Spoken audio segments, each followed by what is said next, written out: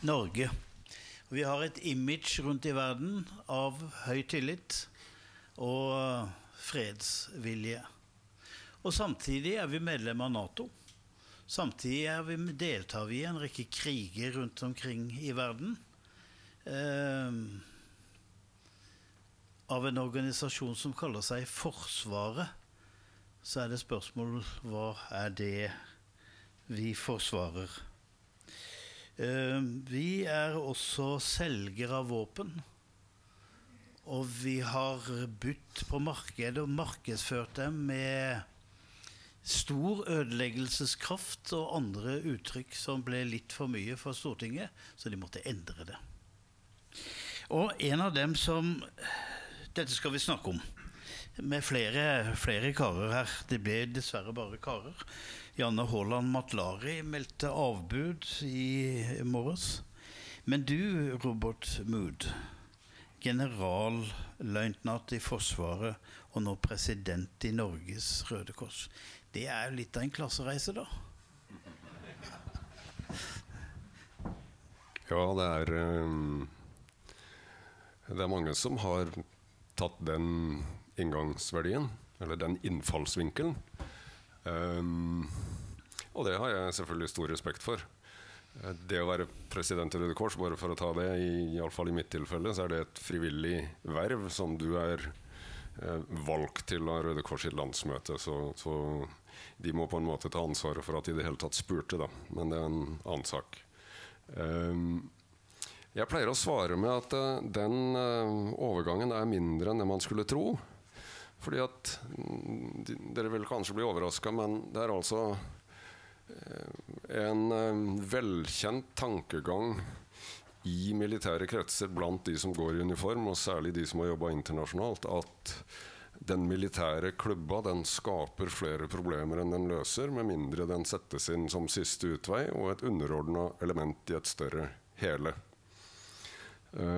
Så kan man jo si da, hvorfor i all verden velger man å stå i det? Det handler om veldig mange ting, fra kameratskap til teamarbeid til fantastisk ledelse og alt annet. Men når du da i tillegg til å være overbevist om at hvis ikke at det militære verktøyet, det må brukes innimellom, da kan vi snakke om Rwanda og noe av det unge norske FN-soldater møtte i Bosnia midt på 90-tallet, og jeg kan snakke litt om Syria, som gjør at jeg står trygt en dag i dag på at noen ganger er det faktisk nødvendig å bruke militærmakt. Men det til tross da, så er det altså manges innfallsvinkel at det å bruke militærklubba ukritisk, det skaper flere problemer enn det løser. Da kan vi gå til Afghanistan og til Libya, til Irak. Og da kommer man over i verditenkningen hvor det handler om mennesker og mennesker i sentrum, og hvis du aksepterer at noen ganger er det nødvendig å bruke statlig autorisert vold, så er ikke overgangen til å si at det man er opptatt av i Røde Kors, det er å avdekke og hindre nød, reiser ut og har enkeltmenneske i fokus, og er nøytral i forhold til aktørene rundt, og det er det eneste du bryr deg om. Da er ikke overgangen så stor. Men jeg fascineres av at du, som den der fredelige mannen jeg kjenner, har landets høyeste utdannelse i å drepe mennesker og ødelegge bygninger. Ja, det er en måte å si det på. Jeg ville nok formulert det litt annerledes. Å være i Forsvaret er en livslang reise hvor noe av det vi har så mange burde besunne oss faktisk, eller hadde så mange burde besunne oss, det er at du får utdanning, og så får du erfaring. Kunnskap pluss erfaring gir kompetanse, og så er du ute og gjør en jobb, og så går du inn på skole på et nytt nivå, og sånn har du livslangt utdanningsløp. Og det vil vel, jeg vet det vil overraske i alle fall de som har den Hollywood-stereotype tilnærmingen til hva militær og forsvar er, at for min del skrev jeg min første hovedoppgave i 1993, og den handlet om sikkerhetsutfordringer i Middelhavsområdet, herunder miljøaspekter.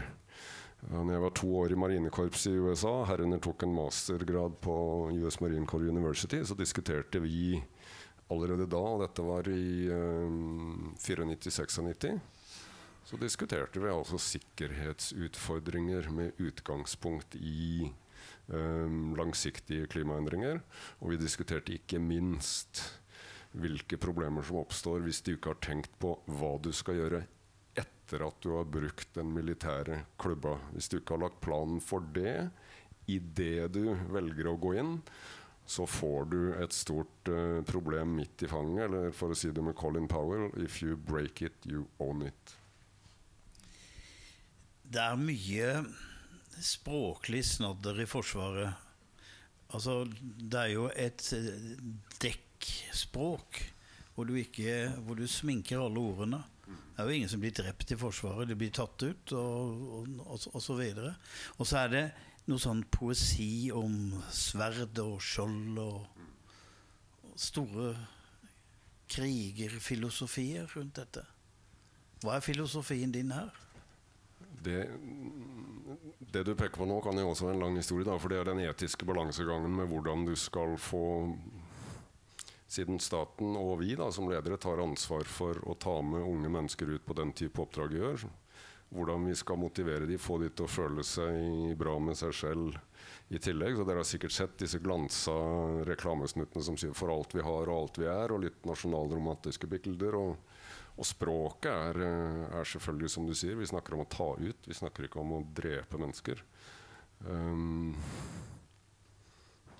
Hvis du først har tatt valget at statlig autorisert vold, altså militærmakt, nødvendig i enkelte tilfeller og i det systemet, så må du også ta ansvaret for å trene og utruste ikke minst de unge man tar med ut på vanvittig krevende oppdrag så bra, og skape det samholdet som gjør at de har sjans til å gå inn i det verste kaoset, komme ut igjen i livet og få med alle hjem. Kan du komme på en eneste vellykket krig?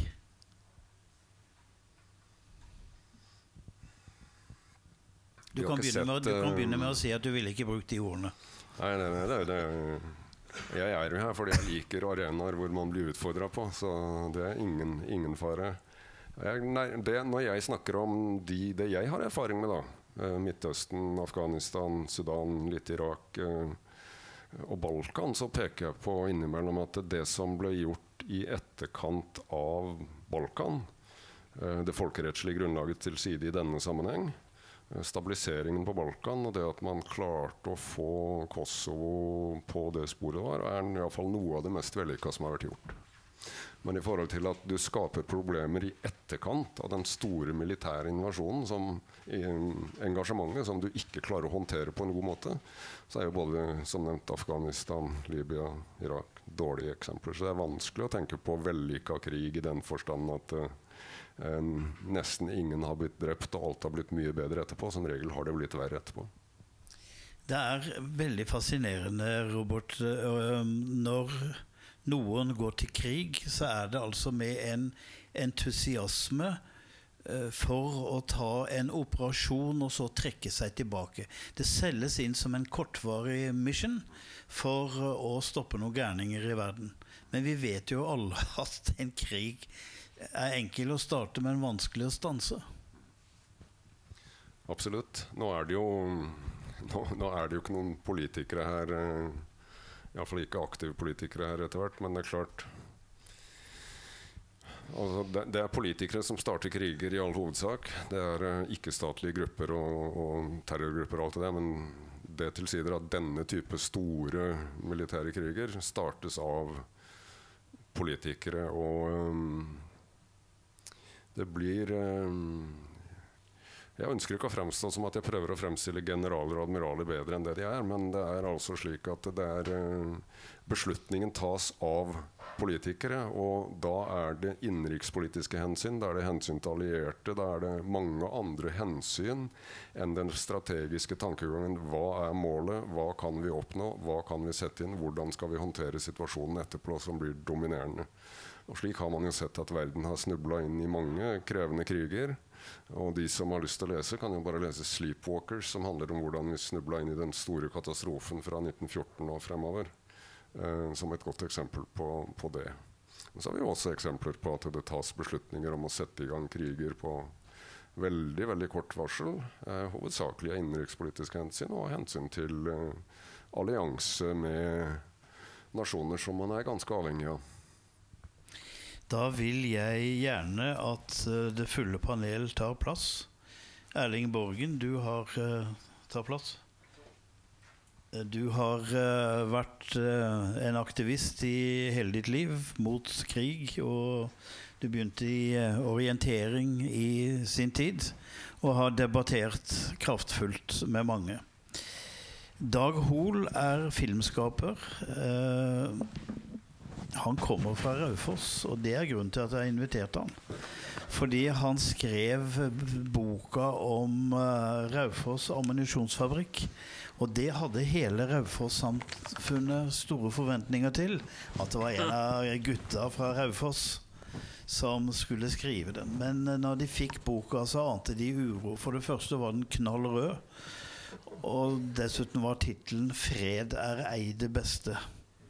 Så jeg vet ikke om du drar til Raufoss lenger, men det mer sjelden, ja. Ja. Erling,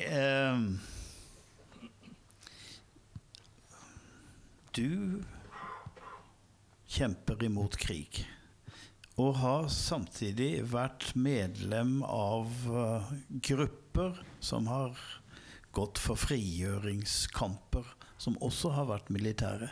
Hvordan henger det sammen? Ja, jeg samlet inn penger til frigjøringsbevegelsen i det sørlige Afrika. Sånn det begynte. Jeg var sivilarbeider faktisk. Og pengene ble sendt uavkortet over, så det mulig at de kjøpte bomber og granater for det. Og det har jo gått ganske dårlig med de landene. Jeg i bunn og grunn pasifist. Jeg nektet militærtjeneste. Jeg skjønner at det krever en rekke spørsmål. Hvordan vil du da forsvare landet ditt? Forakter du de militære? Jeg har et litt annet utgangspunkt. Jeg tenker at vi lever i et land der det ikke noen debatt i hovedsak om dypt etisk og moralske spørsmål. Og jeg har jo skrevet en bok som het «Fredsnasjonens hemmeligheter», og jeg laget en dokumentarfilm bestilt av NRK som het «Et lite stykke Norge», som NRK ikke ville sende, og som gikk på TV2 i stedet, hvor jeg rettet søkelyset mot det faktum at fredsnasjonen Norge deltar i kriger overalt, og at norsk våpenindustri deltar i kriger overalt. Og jeg synes det en viktig samfunnsoppgave å prøve å stille spørsmål ved vedtatte sannheter.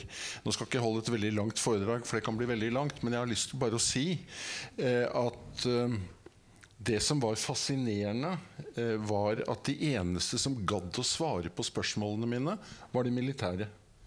Og det imponerte meg faktisk. Altså, da jeg laget filmen «Et lite stykke Norge», Kristin Krohn Devold, forsvarsminister som elsket torturisten Donald Rumsfeld, ville ikke stille opp. Statsministeren ville ikke stille opp. Ingen ville stille opp. Men de militære stilte opp fordi de sa at vi gjør det politikerne ber oss om.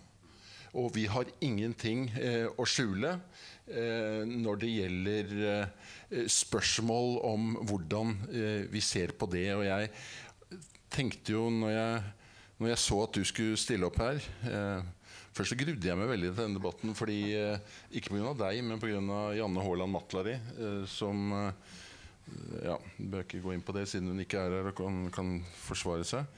Men jeg synes det var veldig interessant å møte deg, fordi sist gang jeg så deg, det var da du satt i Litteraturhusets kjeller og laget en voldsom propagandaforestilling for Norge i krig. Og der satt det 10- og 11-åringer i kjelleren der, og fikk høre at av og til var det nødvendig å drepe barn. Du sa ikke det, men det var noen andre som sa det. Og at Du sa, jeg husker ikke om du sa det live, eller om du sa det på den videoen som ble laget der, at mange sier at når norske soldater dør i utlandet eller blir skadet i utlandet, at det er så meningsløst, men når du snakker med dem, så sier de heller at det var fantastisk at jeg fikk lov til å være med på å skape pikeskoler i Afghanistan. Og jeg lurer på hvordan du ser på den opptredenen i dag?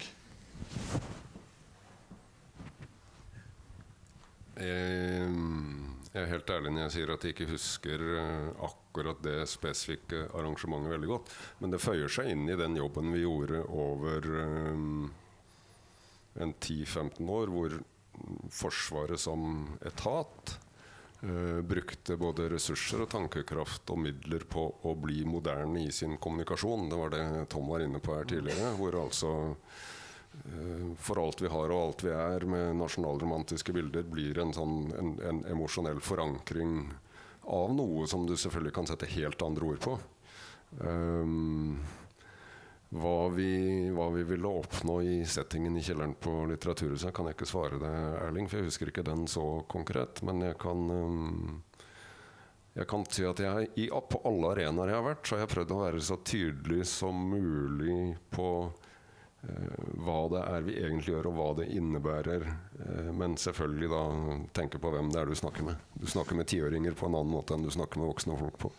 Altså bare så det er sagt, jeg respekterer deg, og jeg synes din reise, dine artikler, dine taler i den siste tiden er dypt imponerende når jeg hører bakgrunnen din, og derfor så vil det være veldig interessant å høre hvordan du ser på de alliansepartnerne Norge har drevet krig med. Altså, jeg har snakket med 15 løslatte Guantanamo-fanger som er blitt torturert. Noen av de har jeg ikke snakket med, for de døde inne på Guantanamo-basen. Jeg har snakket med folk som forteller at det pågikk tortur inne på Bagram-basen i Afghanistan, der norske soldater var. Og jeg synes det skal være veldig interessant å høre hvordan du ser på det etiske og moralske dilemma og vite om det. Altså, har du lov til å si dette om du tar den fighten innad med amerikanske soldater og sånn?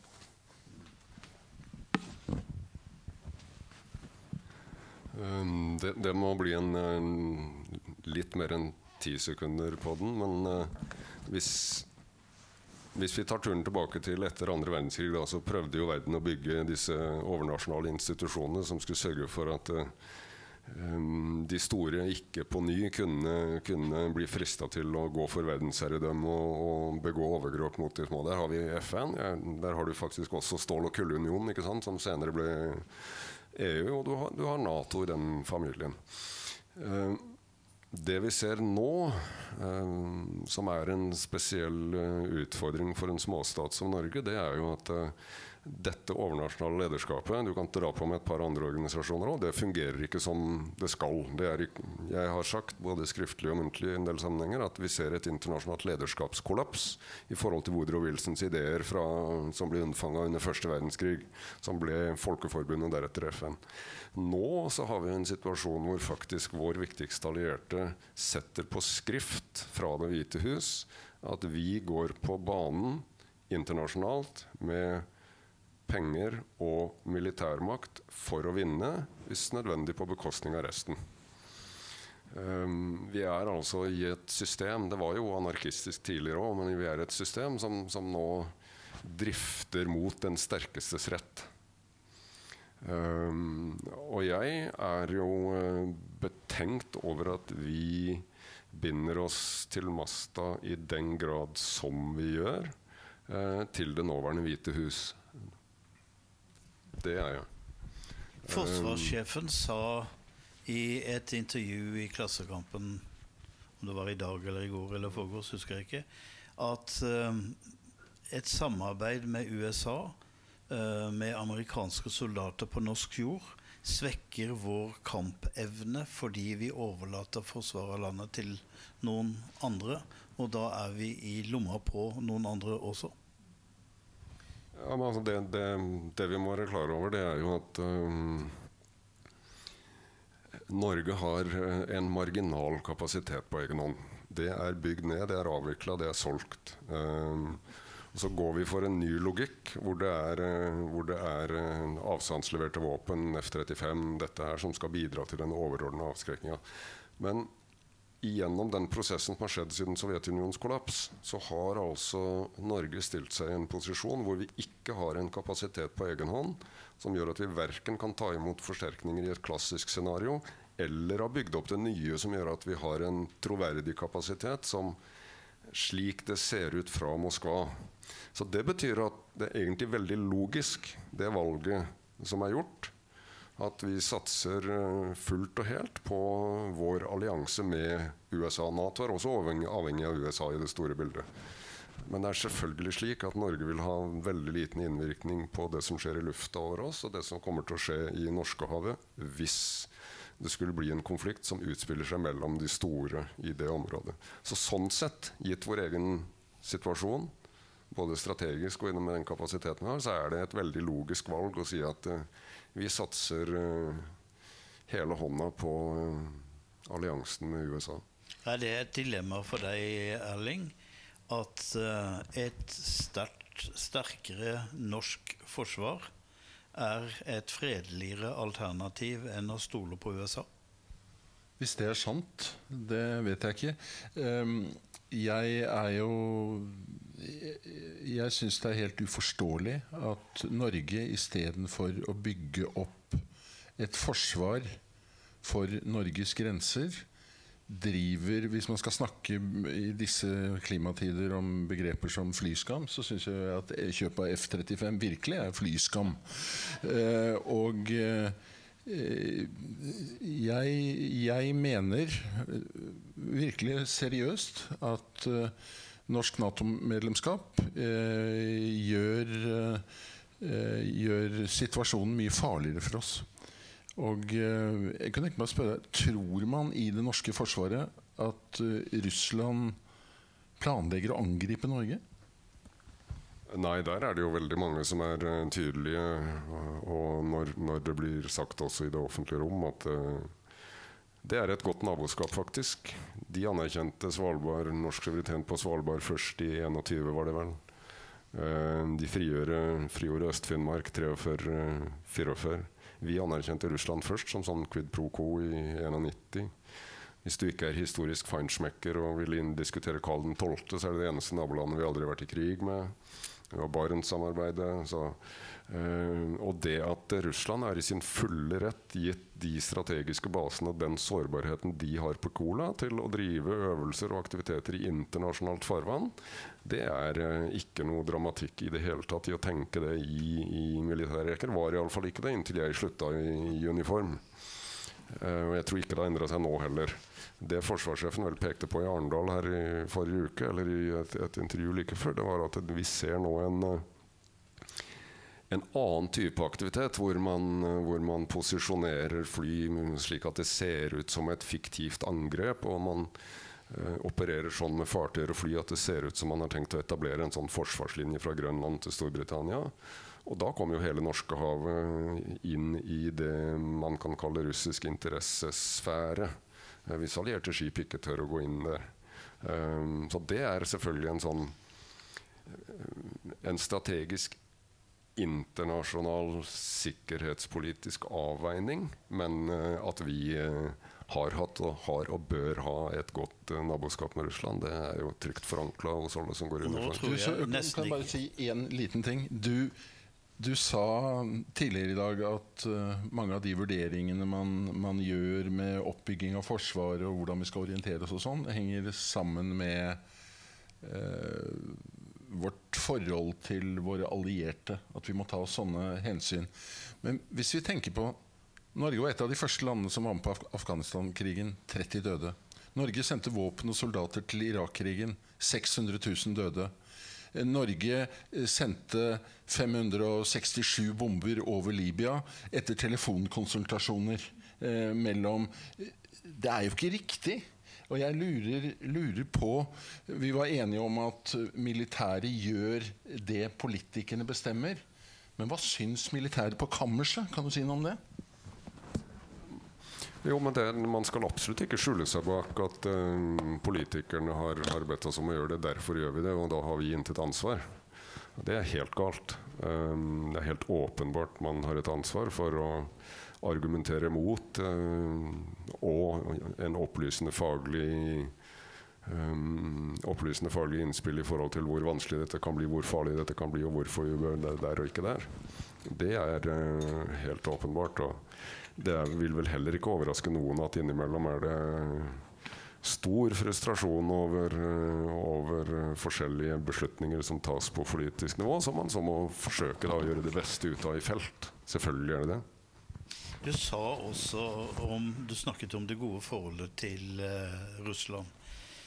Men det jo faren ved Russland som det som selges inn for å holde forsvaret ved like og bygge det ut. Og så sier du her at den fienden, det vår beste venn. Ja, dette jo den hva skal vi si, den spagaten Norge har prøvd å stå på, og Thorvald Stoltenberg ikke sant, utviklet dette med Barentssamarbeid. Sant? Vi fra nabo til nabo så vi tjent med absolutt å ha et godt naboskap, hvor når vi flyr opp og ser på de, og når de skyter i Barentshavet, og ubåtene kommer opp og ser på oss og alt dette her, så det liksom business as usual, og det ikke noe drama over det i det hele tatt.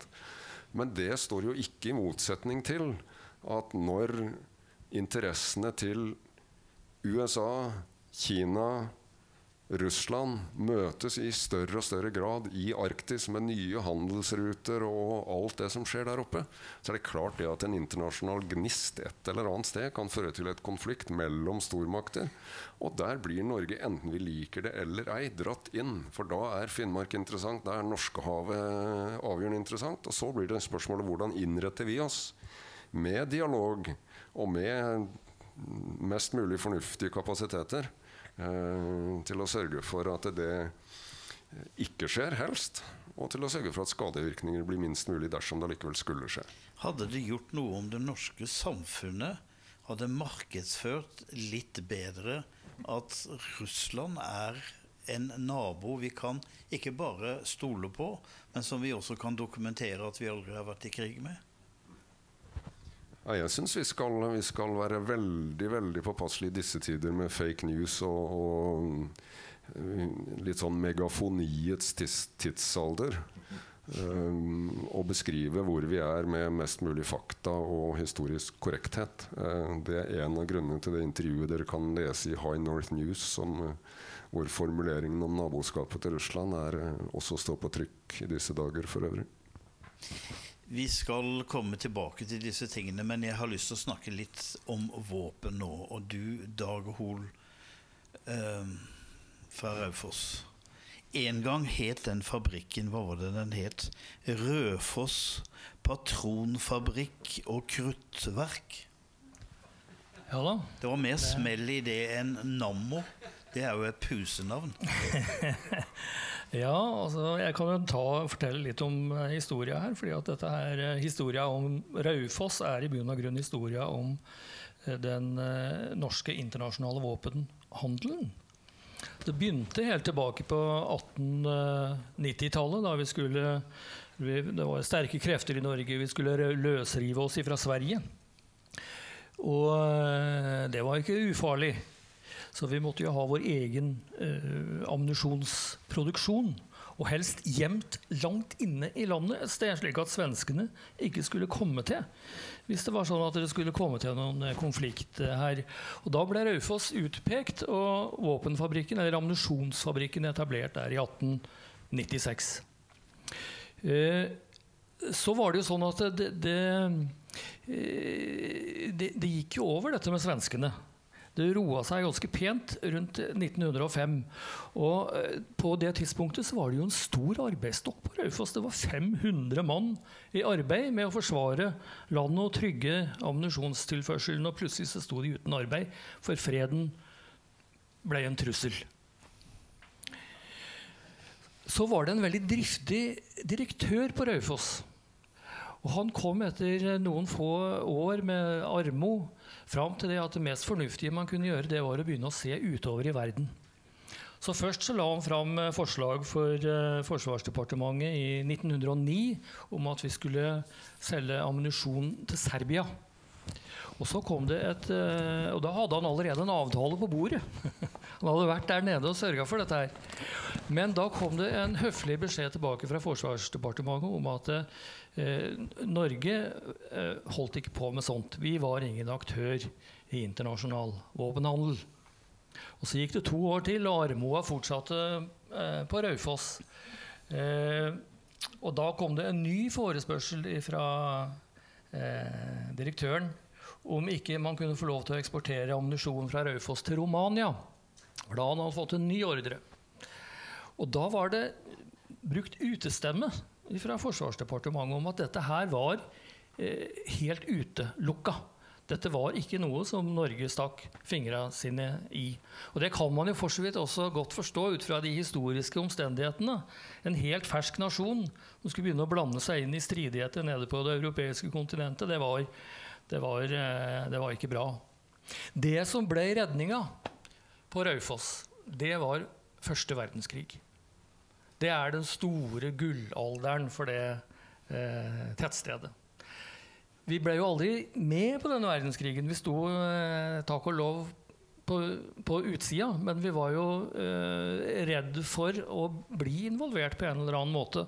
Så det ble utviklet en stor industri på Raufoss. Det var etter hvert 1000 mann i arbeid, etter hvert et ganske assortert varesortiment som man kunne tilby. Så kommer freden. Og så skjer akkurat det samme igjen. Armoa slår til. Det finnes ikke arbeid for folk på Raufoss. Og da har man et kompetent miljø som er i stand til å produsere veldig flotte varer. Men det er ikke noe avsetning på det. Og da, jeg må få fortsette litt, for dette er en veldig interessant veldig interessant epoke. Altså, vi er på rundt 1920. Dette her er tida da vi snakket om det brukne gevær, ikke sant? Pasifismen sto veldig, veldig sterkt. Arbeiderbevegelsen var i prinsippet en også pasifistisk anlagt bevegelse. Dette er også en tid da dobbeltmoralen florerer. På den tida her så har vi en folkeavstemming i Norge om hvorvidt vi skal ha omsetning av brennevin og hetvin i Norge.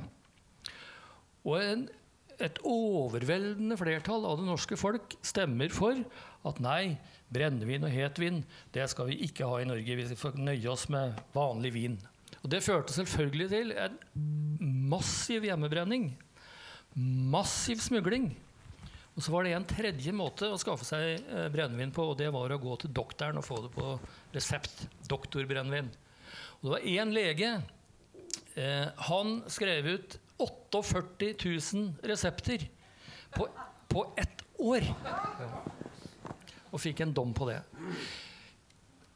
Det er vel frem til, dette her er på en måte en tid da vi sier en ting og gjør noe annet. Vi snakker om fred, men det er nå vi begynner å selge ammunisjon ut av Norge. Det er nå Norge, i 1920, blir Norge for første gang en aktør i internasjonal våpenhandel, fordi det sto en arbeidsstokk på Raufoss som måtte ha noe å gjøre.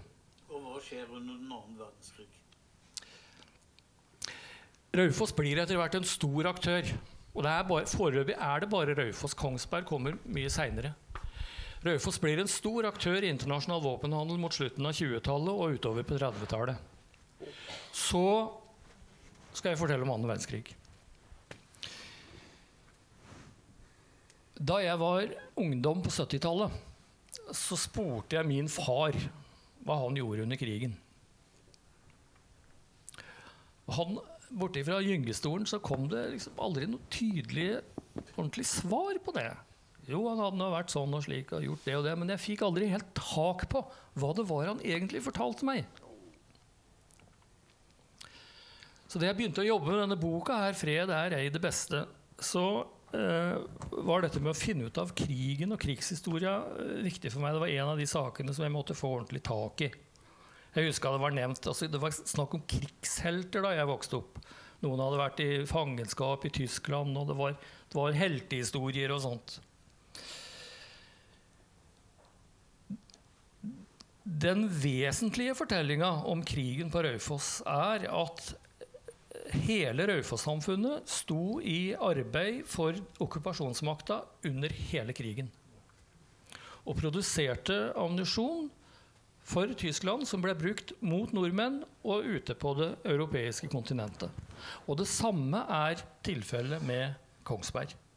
Begge disse våpenfabrikkene, de var ikke okkupert i den forstand. De var under norsk administrasjon, norsk ledelse, men produserte for okkupasjonsmakta.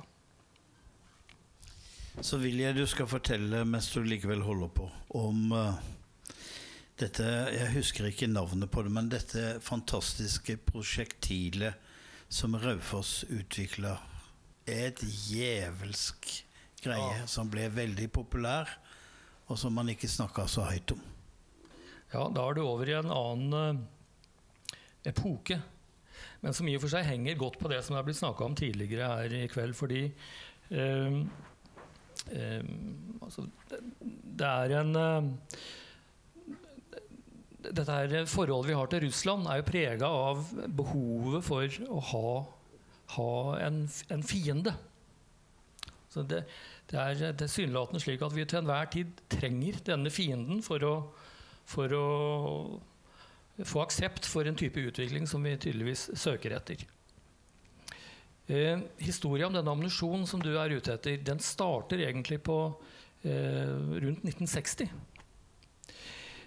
Da det slik at forestillingen den at russiske trålere som ligger ute i Barentshavet og tråler etter torsk og lodde, de kan ha militære styrker ombord. Og hva gjør vi hvis disse her sovjetiske trålerne går i land i Finnmark og ruller ut tanks og hva det nå kan være fra disse trålerne? Jo, vi må ha noe å forsvare oss mot denne trusselen. Og da det at man på Raufoss utvikler en 20 mm granat som egnet til å skyte. Det kan trenge gjennom det stålet i disse russiske eller sovjetiske trålerne. Der begynner det. Dette her en suksess. Det blir aldri noe krig på Finnmarka med dette her, men ammunisjonen alle veldig fornøyd med. Så går det en del år, vi kommer mot slutten av 70-tallet, og da russerne, eller sovjeterne, fremdeles fiendene, men da forestillingen en annen. Det ikke lenger trålere som den store taktiske utfordringen her. Man har lært av Vietnamkrigen at nå det helikoptere som gjelder. Og russerne vil komme med helikoptere, så vi trenger nå en type ammunisjon som vi kan bruke til å skyte disse helikopterne med. Og da det den samme ingeniøren på Raufoss. Han kommer opp med en idé. Det forhåndslagret tusener av amerikanske maskingevær som han mener kan monteres på norske beltevogner.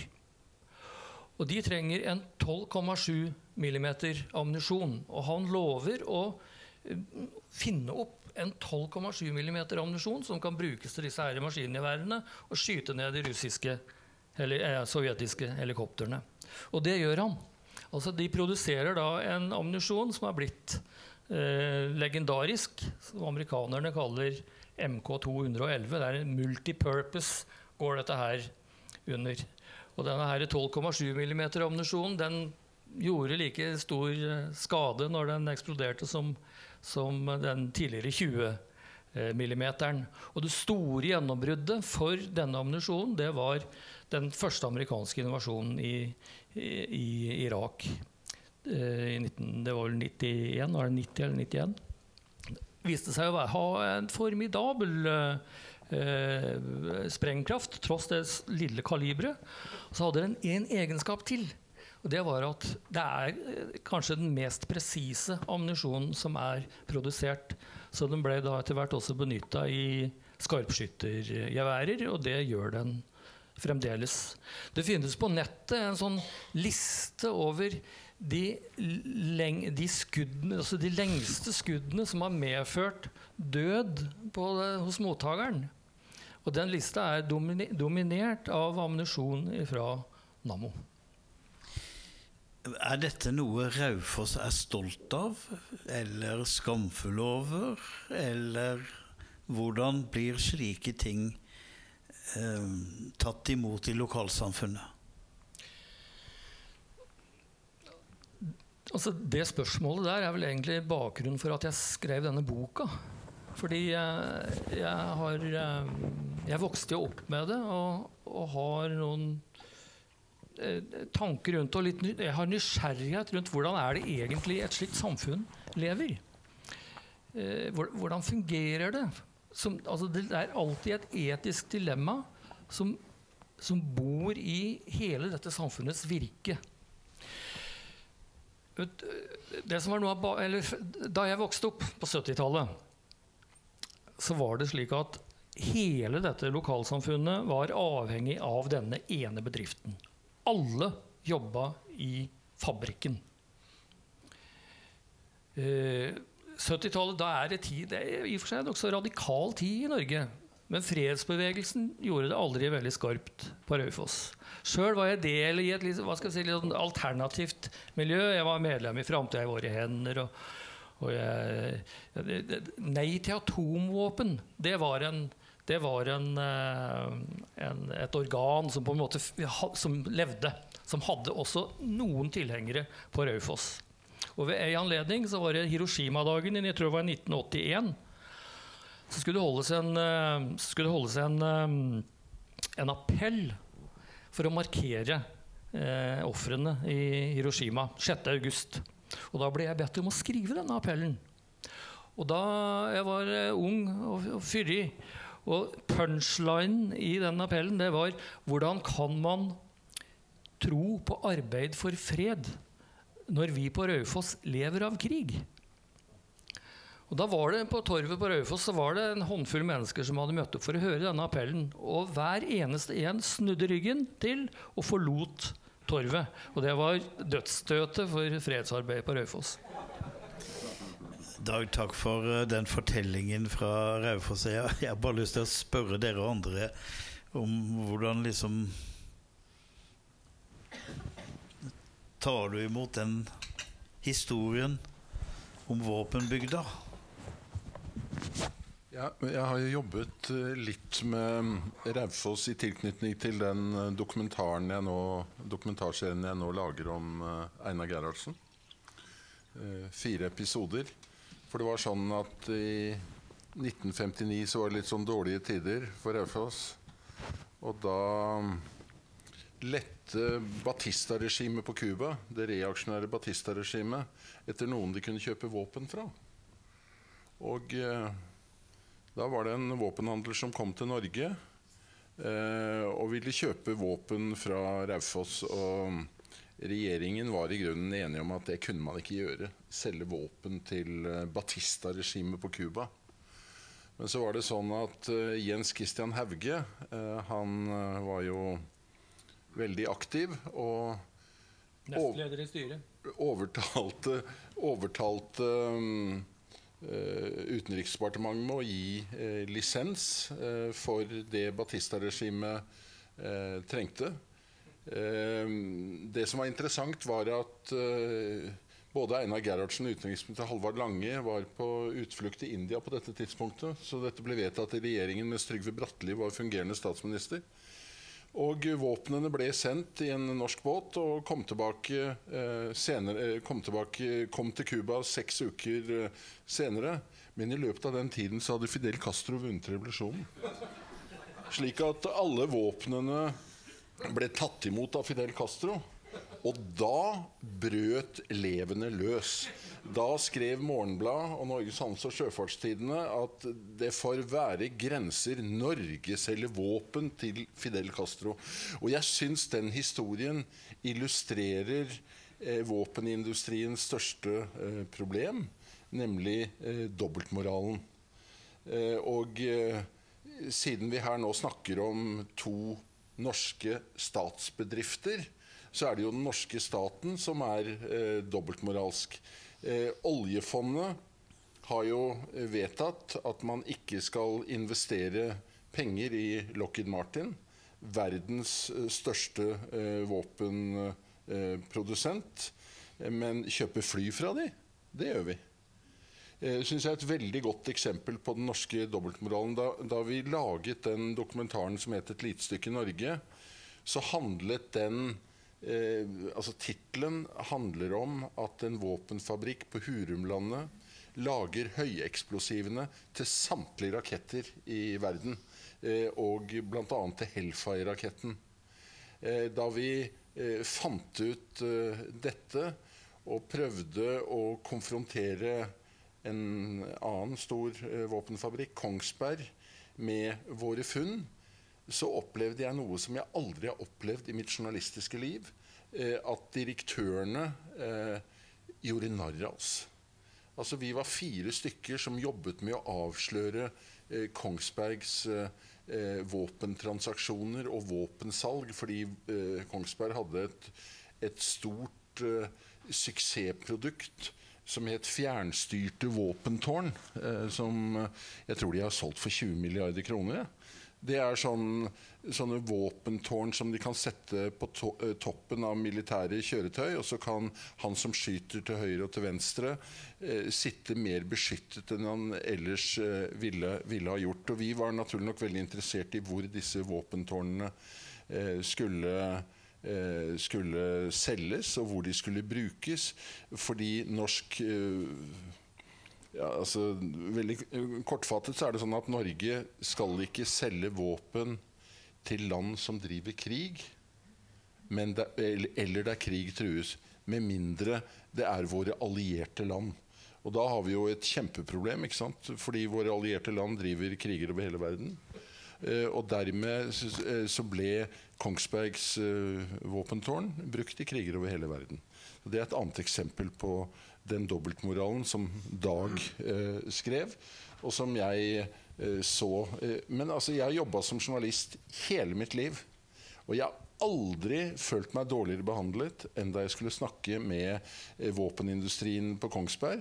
De oppførte seg som det de kanskje hadde, dårlig samvittighet. Jeg aner ikke. Kan jeg få kommentere det? Ja, kvikt. Fordi min erfaring med dette var at jeg fikk egentlig veldig bra tilgang på Raufoss. Jeg fikk etter hvert direktøren på Raufoss i tale og fikk til fine intervjuer. Så det som du beskriver, jeg ble aldri gjort narr av der.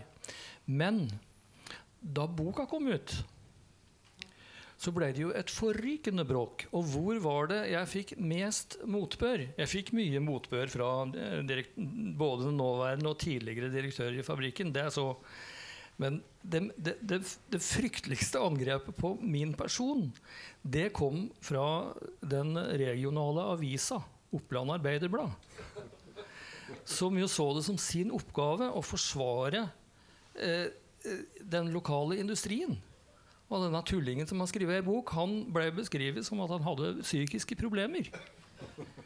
Så altså, dette et vanskelig terreng å operere i. Ja, Robert, det beskrives en dobbeltmoral her. Kjenner du den igjen fra dine utkikkspunkter? Jeg har ikke noe problem med at dette benevnes dobbeltmoral. Jeg har for øvrig da vært en av de som har vært en fornøyd bruker av multipurpose-ammunisjon. Som jeg nevnte tidligere, så var altså i den tida, og en annen nevnte det her, vi var blant de første i Afghanistan, og vi har sendt unge kvinner og menn i mange scenarier, og var det én ting som var et målet vårt den gang, så var det at de skulle i alle fall være godt nok trent og godt nok utrustet til å kunne gå inn i de verste situasjoner, vinne, overleve, ha med seg alle hjem. Og det da å ha en multipurpose-ammunisjon av denne type som kunne stanse den lastebilen, for du kunne skyte den i blokka på lastebilen, slik at den bomba på 3 tonn bak på den lastebilen, som var ment for den kolonna som våre folk satt i, den lastebilen ble stoppet. Så vi var fornøyde brukere av multipurpose-ammunisjon. For å ta det perspektivet, for det hører også med i dette store bildet. Så var vi litt sånn filosofisk og i det sikkerhetspolitiske domenet i stad, men altså, norsk våpenindustri, det handler jo egentlig om en nasjonal strategi hvor man har valgt at det er lurt å ha. Det handler om industripolitikk, det handler om gjenkjøpsavtaler, hvor man altså tenker og mener at det har en uvurderlig verdi, at det er altså norske teknikere, programmerere og andre typer eksperter som må reise til en flybase i USA for eksempel, når de har problemer med et missil. At det har en verdi for Norge som nasjon i et sånt perspektiv, både industripolitisk og sikkerhetspolitisk. Og så kan man ta avstand fra det selvfølgelig, men det er en annen diskusjon i denne sammenhengen. Og så er det distriktspolitikk her hjemme selvfølgelig. Det er masse arbeidsplasser på Raufoss, og du blir ikke populær å rakke ned på bedriften og hvis den blir nedlagt, og du har noe av det samme på Kongsberg. Og så vil andre også argumentere for at den teknologien, den kompetansen som bygges opp, kanskje i større grad på Kongsberg enn på Raufoss, den har ringvirkninger som kommer oss som samfunn til gode. Det gjelder Raufoss også. Det gjelder Raufoss også. Men det er altså hvis du starter med det utgangspunktet som sier at innimellom må du bruke våpen, du må holde med et nasjonalsystem, og som norsk stat så er du tjent med å også da ha en våpenindustri fordi at det gir deg innpass, det gir deg innflytelse, og i tillegg så har det bieffekter som distriktspolitikk og kompetanse og teknologi og alt dette her. Det er litt interessant, Robert, når du, den militære profesjonelle, snakker om våpen og hvordan de brukes. Nå snakker du bare om å sprenge biler og andre ting. Du snakker aldri om mennesker.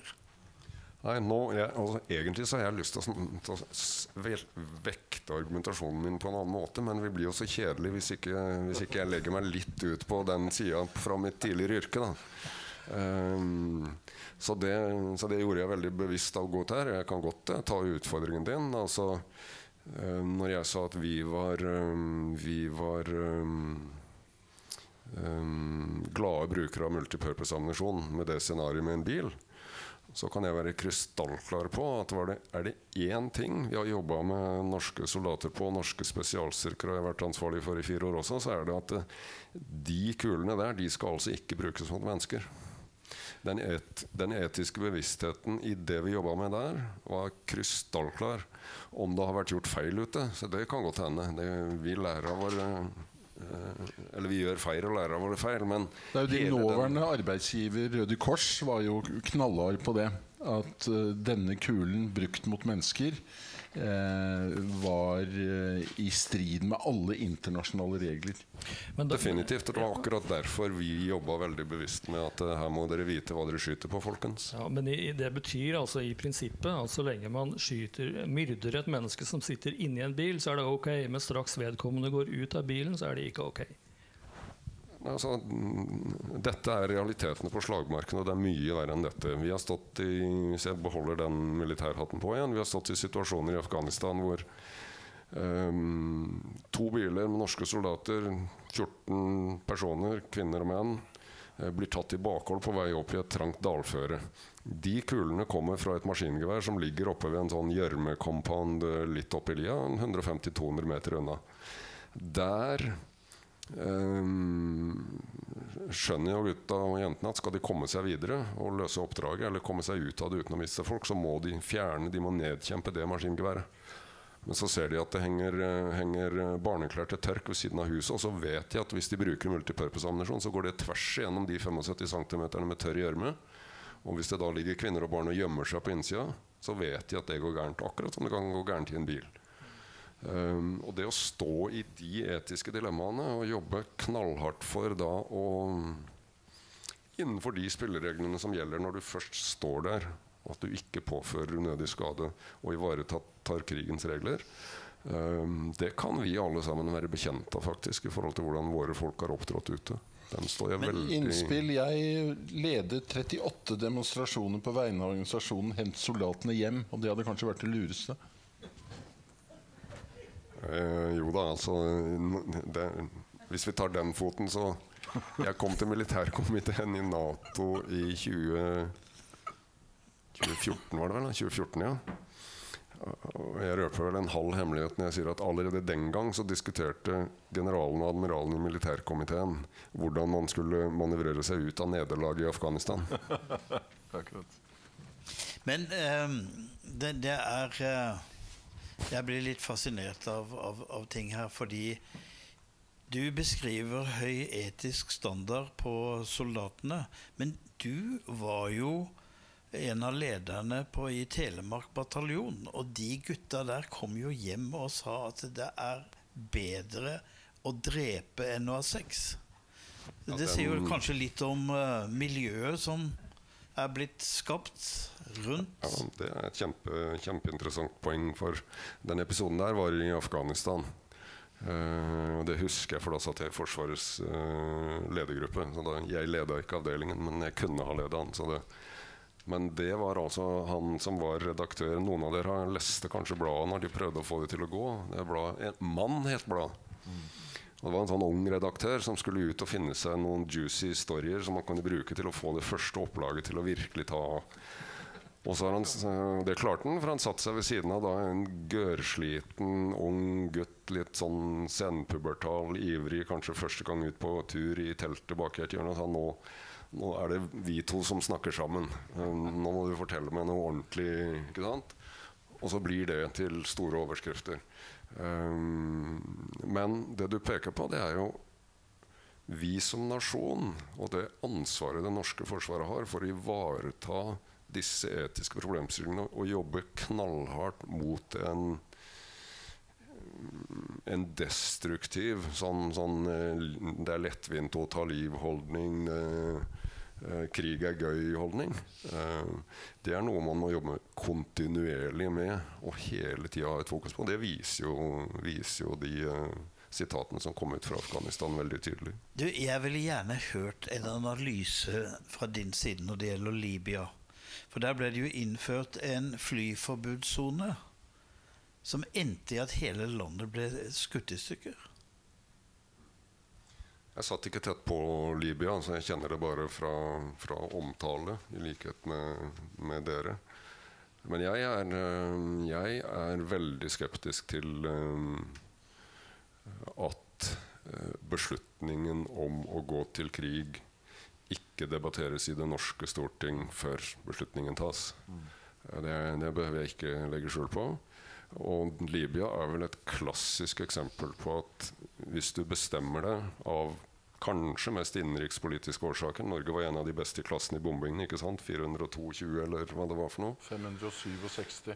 Ja, og vi traff, og vi soler oss i at vi traff for mål også, ikke sant? Og bidra som nasjon.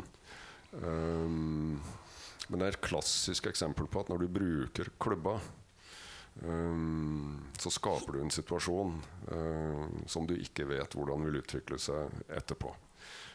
Og hvis det litt for lettvint vurderingsgrunnlag, slik at det blir det kaoset det blir etterpå, så har du ansvar for det, og vi har et medansvar for situasjonen i Libya i dag.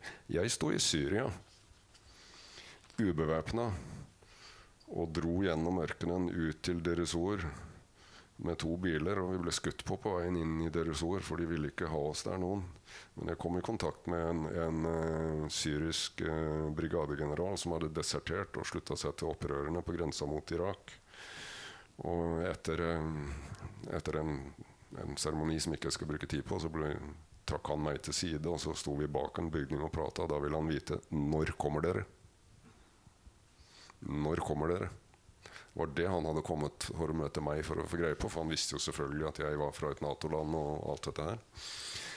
Og det som da skjedde med opprøret innledningsvis i Syria, slik som jeg har tenkt og diskuterte med Kofi Annan også når vi gikk over, endret den misjonen til et politisk spor, Det var den forventningen de lokale opprørerne hadde til at NATO kom til å bombe også Assads regime sønder og sammen.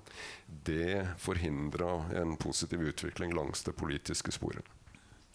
Det var interessant det du sa, at Norge bør føle medansvar for hvordan det har gått med Libya, for det sier ingen norsk politiker.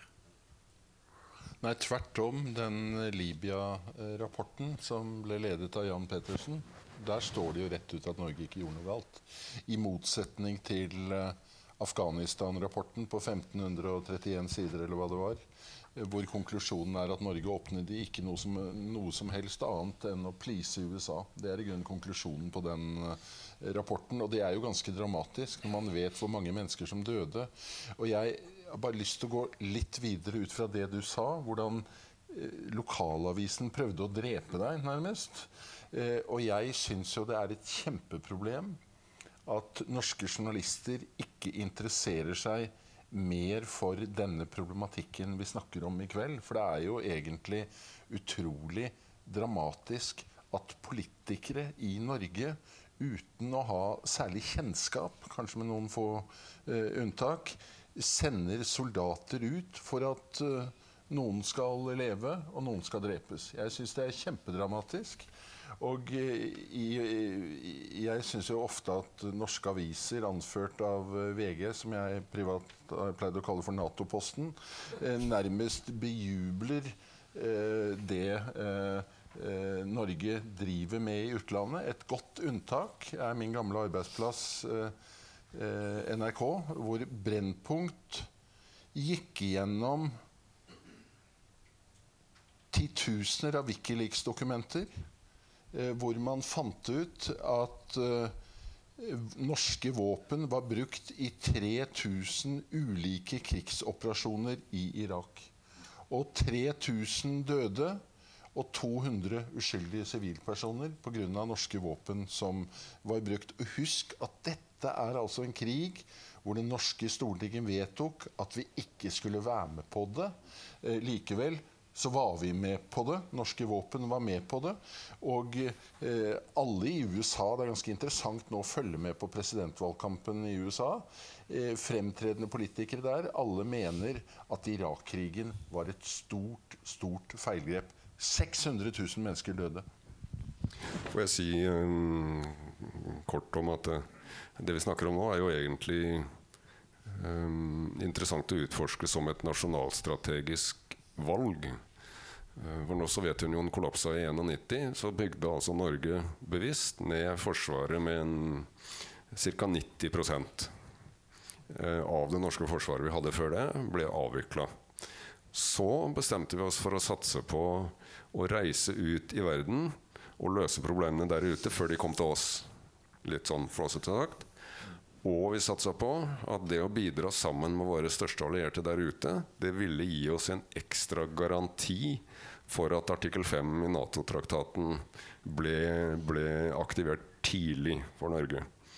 Så det å se det i dette perspektivet, at akkurat som det å ha en våpenindustri, fordi at man strategisk tror at det har en sikkerhetspolitisk betydning, det har i tillegg til det industripolitisk betydning og kompetansebetydning, så var det et valg man gjorde, fordi at man erkjente at vi går bort fra et forsvar som har selvstendig relevans, og vi må da reise ut og gjøre en jobb sammen med de der ute som investering i vår egen sikkerhet. Og i tillegg til det, bare for å ta den kort, så er det klart at de som har vært ute og gjort en jobb på alle disse forskjellige stedene nå, helt uavhengig av hva man mener om militærmakt, de har en helt annen forutsetning for en jobb også her hjemme, dersom det skulle bli behov for dem i en gitt situasjon. Vi sitter i en kirke, og noen av oss husker kardinalen fra USA som velsignet våpnene når soldatene dro til Vietnam.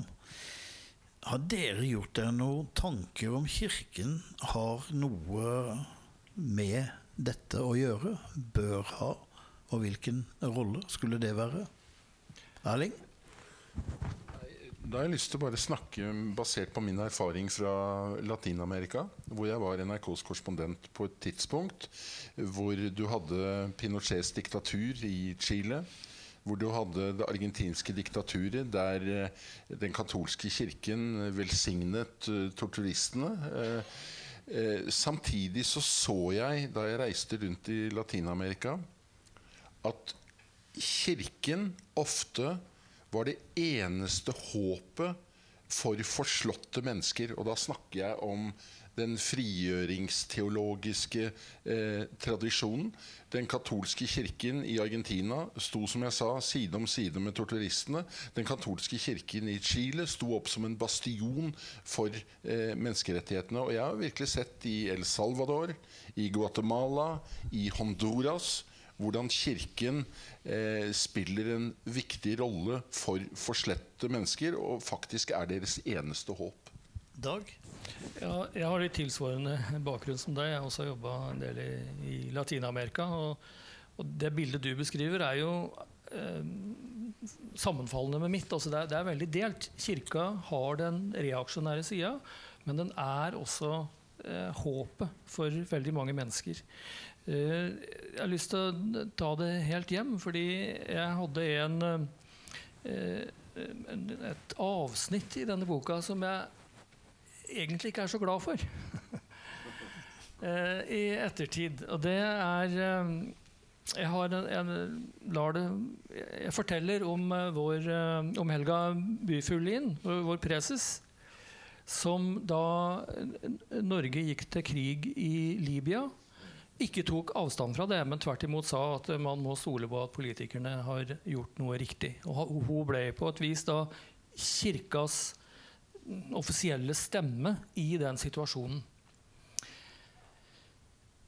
Jeg kunne ha latt være å poengtere det nå en del år etterpå, fordi at jeg er ikke så sikker på at hun egentlig var den stemmen. Jeg er ikke sikker på om kirka fortjente det. Jeg er ikke engang sikker på om hun var så glad for det hun hadde sagt. Det er ikke alltid at man skal bruke alle de gode poengene. Noen gang kan man legge det til side.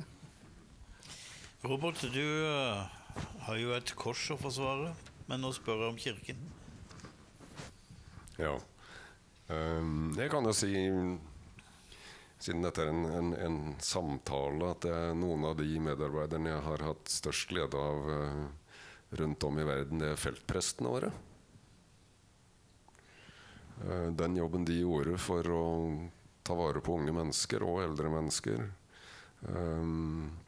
og jobbe med etikken rundt vanskelige valg. Jeg tror det var en feltprest som var helt sentral i en landsby i Balkan, hvor diskusjonen gikk, altså, dere må ta med dere disse unge jyplingene her som kaster molotov-cocktails og håndgranater bak huset og banker de skikkelig, for det pleide det serbiske spesialpolitiet å gjøre, så det er det eneste de forstår. Mens da ble det diskutert frem til at nei, vi skulle gjøre noe helt annet, så vi skulle lage fotballklubb i stedet, hvor unge norske da kom med fotball og litt trener, og etter hvert så var helt riktig de der som hadde molotov-cocktails og håndgranater inn vinduene til den serbiske minoriteten som ble igjen som hobby, de kom etter hvert på fotballbanen i stedet, og det tror jeg den fortjenesten tror jeg kan tillegge en av feltprestene mine. Kirkerommet er jo, og kirken er jo ikke minst i Serbia, som jeg refererte til, noe helt utrolig viktig, og en aktør noen ganger på godt og ondt, særlig lokalt. Mitt tilbud for å utfylle det lerretet vi har spent opp nå, er jo å si at moskeene og det moskeene sto for både i Syria, den siste jobben jeg gjorde der nede, og sammen med kirkerommet i Libanon, i den første jobben jeg gjorde der nede for mange år siden. Det var altså helt uvurderlig i forhold til menneskelig lidelse, å gi verdighet og løfte folk opp og skape vedlikeholde håp og så videre. Da sier jeg hjertelig takk til all denne menneskelige klokskap og alle disse interessante tanker. Nå skal vi gå opp en etasje. Der oppe er det 2 tanks og et alter. Eller hva sier du, Erik? Kan du få sagt dette på en bedre måte? Jeg synes det var veldig godt sagt, Tom. Jeg hadde bare lyst til å tilføye at her i huset så driver vi også med våpenproduksjon. Og det sterkeste våpenet vi noensinne har produsert er voggesanger. Voggesanger fra Ondskapens akse. Jeg skal bare gi en liten gave til hver av dere deltakerne. Tom har den fra før av. Vær så god. Og så takker jeg dere så hjertelig, og hjertelig takk, Tom, for denne ledelsen av denne veldig interessante samtalen.